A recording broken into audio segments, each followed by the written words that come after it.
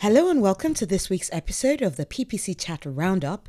In today's episode, we have Julie bringing up a topic in light of it being Amazon Prime Day this week. We've got some Amazon Prime Days this week, so we'll be focusing on capturing attention in a crowded world. So yeah, we've got loads of platforms where loads of people are advertising on. The competition is higher than it has ever been, even though competition has been growing steadily and it was high a few years ago. It's even higher now. There's a crowded market on pretty much all the platforms, whether it is Google or Facebook or Microsoft or even like the likes of TikTok and some of the smaller brands and Threads, maybe not Threads just yet. Nope, definitely ignore the Threads one. But also the likes of Twitter and Quora and Reddit. All those platforms have competition, and of course Amazon with Amazon Prime Days. Everybody has a sale going on during Amazon Prime Days. So we talk about how crowded it is, what's your strategy, and what you do to stand out. So yeah, I hope you enjoy.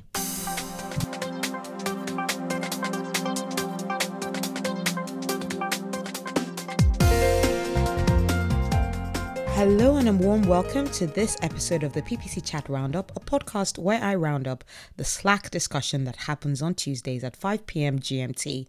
I'm your host Anu and I'm recording from my studio here in London, UK, and I use this platform to share not just expert but also my ideas and considered best practices about paid media and the direction the digital industry is going in. So if you want to keep up to date with my tips and tricks in the industry and get the latest on the podcast that has been called your go-to, if you don't make it to the PPC Chat live discussions, and even if you do, then like, follow, share and retweet, and that's right, Twitter with my handle The Marketing Anu, or join us on our LinkedIn group, which is the PPC Chat Roundup LinkedIn group, or you can join us on Instagram and follow us on Instagram even, and check out the profile at PPC Chat_Roundup to get quotes and snippets from previous episodes.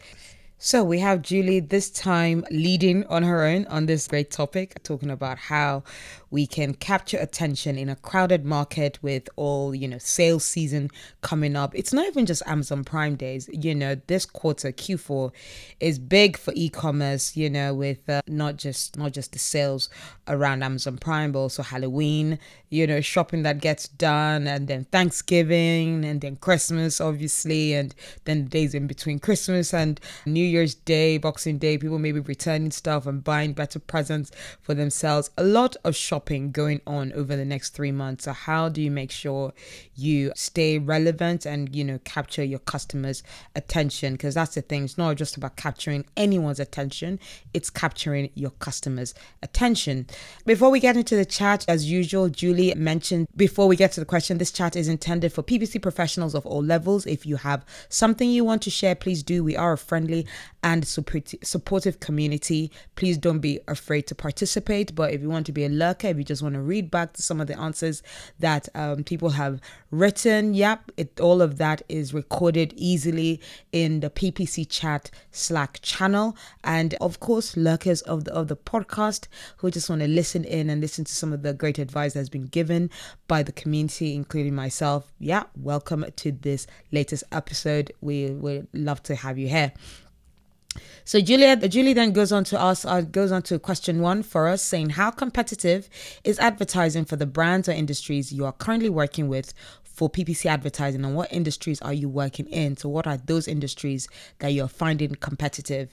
Julia Vice starts us off saying, I have 2 retailers, one a toy company, vacations, and a restaurant client in the mix this year. Amazon is always in our auctions driving up price, but so is Best Buy, Toys R Us, Canada especially, and McDonald's. It's not quite the same with public sector, but there are definitely lots of variables in the auction. Julie goes, competitiveness definitely varies. I am strictly lead gen. One consistency across accounts, though, in the past year has been an increase in costs for similar results. Is Google shaking the cushions for lead gen search ads? And Julie goes, are you seeing anything with being Amazon Prime Days yet? So have they any people putting sales up even before the Amazon Prime Day starts? Julie continues, I tweeted yesterday that Walmart started their own Prime Day type promotional sales yesterday and advertised it during the Sunday night NFL game here in the US. Julia goes, they're definitely promoting prime big deal days today and tomorrow, but with a slightly different flavor for Thanksgiving. It's very shop now so you can get things out of the way, we're prompt up here, rather than deals. At least that's what I've seen.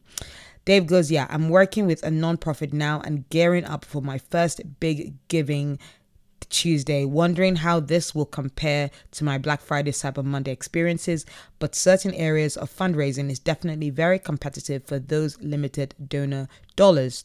Julie goes, I love the idea of Giving Tuesday, but I often wonder if it gets worse results being right after big expenditure weekend, especially in a year like this one when finances are tighter.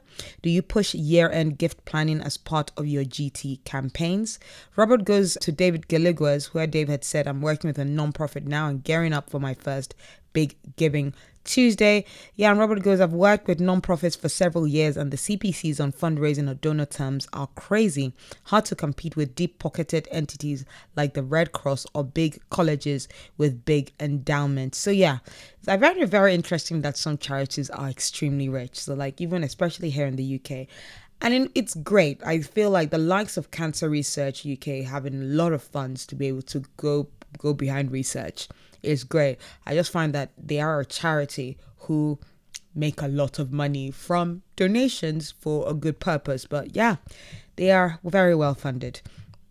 Beth Bax responds to question 1 saying, I work in higher education and PPC is very competitive. Universities all offer many of the same majors with the same terminology, and because of government policies, the public schools have to follow many of the same policies, and we also don't have the budgets of the for-profit schools. It's a very interesting niche to be in. And Julie goes, I have done some work for for-profit adult ed, and it's challenging too, rising above the snake oil options. Yeah, and Robert goes, yes, higher ed is so competitive. Heather Cox responds saying, yeah, I work within the telecom, home services, law, etc. verticals, and we're experiencing tight competition across all. We're noticing competitors lean into new channel types that they hadn't prior and presenting a stronger focus on hyper-localization in their approach. Now, whilst I cannot talk about PPC Live UK, which is my main brand that I'm doing a lot of marketing for in terms of paid search, because I'm not doing any PPC for it at the moment, a lot of organic stuff that I'm approaching at the moment. It is a competitive space still. I'm seeing loads of people now thinking about the whole other events they want to go to, other award events they want to go to, things that are abroad as well. In-person events is very competitive, so I'm going to be investing in some audience research with Spark Toro very soon. Julie as well says, Julie then takes us to question 2 saying, what are some ways you try to make your ad stand out or grab attention? How does this vary by either industry and or platform? For me, the ads that are most important these days are that social proof. Other people going, yes, we love what you're doing. We want to grab your attention, and other people have already seen the importance of our work, so we've grabbed their attention and we think it's worthy of you using us as well. So for events, I think a lot of social proof, a lot of like pictures showing the environment of the event, vibrant pictures, vibrant ads really is what is working these days, I think, across most channels. So Julia Vice as well answers saying, I try to ensure UVP is front and center first. Unique value point, yes, is front and center first, and offer messages have their own budget. For example, my toy client focuses on non-networked, safe for kids digital toys, so we put those features forward in images and headlines where possible. Any kind of price or limited time offer goes in a separate ad group or set. Julie goes, I'm so big on fully knowing the competitive landscape, as in I want to know what a searcher is likely to see when my client's ad also appears, and also what the post-ad click experience is. That way I can work on making my client's ad stand out, address things that competitors are not, highlight areas where my client is better or shines, etc. If you have this knowledge, you can do better in making your ads resonate. To see what is happening on the social side, you can always view ads libraries, which are awesome, and also visit competitors so you can see their remarketing in the wild, so to speak. Julie goes, there's so much homogeneousness. Did I say that word? There is so much homogeneousness in ads. Like people view competitors' ads and just copy them. Yikes. I see this so much on Facebook, as we all have. After you click on an ad, you are immediately shown competitive ads, and so many are derivative of each other. Make yours unique and authentic to your brand's voice and vibe. That alone goes a long way. That alone goes a long way towards standing out, at least for me. So make yours unique and authentic to your brand's voice and vibe.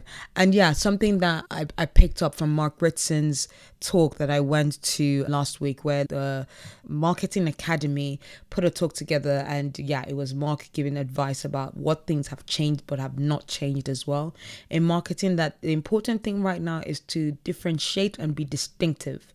Before used to be either different or distinctive, and now you can be a bit of both, because there's nothing is really truly different.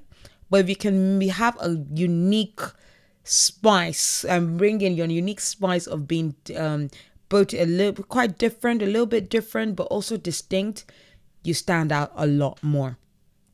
Dave Galiguez goes, yeah, some messages are just more innately viral in nature. Most messages are just okay, while others are great and commented or shared so much more. Finding that message that just hits lowers costs immensely.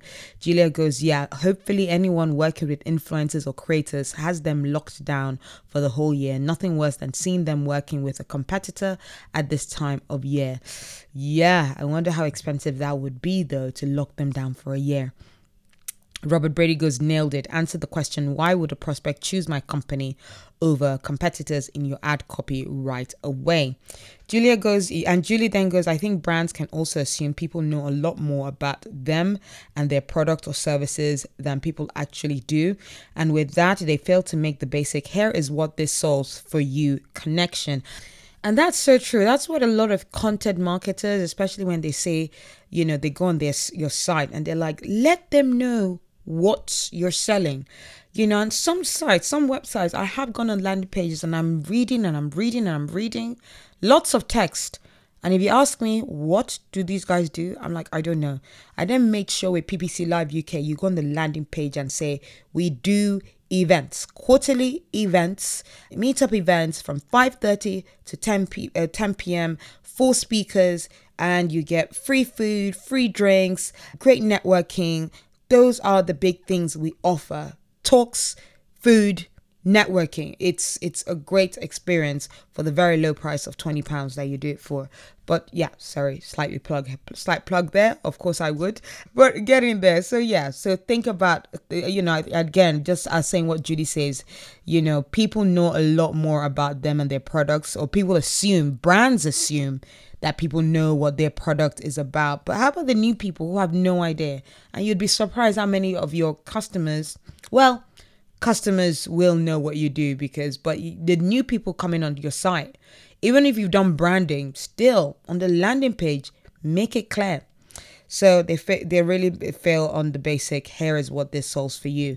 Beth Bax as well says, competitor research is huge for us in higher ed. How can we rewrite the boring old college talk? Everyone wants to be known as the most affordable university in their area, so we talk to our students and swap out the affordable term and use more creative copy in our ads. Save affordable for SEO. Our social media and photo team is also on the ground getting live content of campus and students every day. Some of our competitors are all using the same stock images. Absolutely. I try not to use stock images.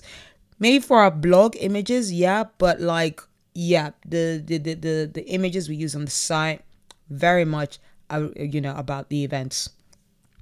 And yeah, Julie goes, custom images are huge, and you're right that so many just don't do it. Heather Cox as well says, I like to go through the experience of the competitor's website as a customer from beginning to end and then sell how my client feels in those gaps. This also provides areas of opportunity for us to test or grow into. We found that selling the convenience of something like the how versus the what has provided an increase in engagement and lead gen.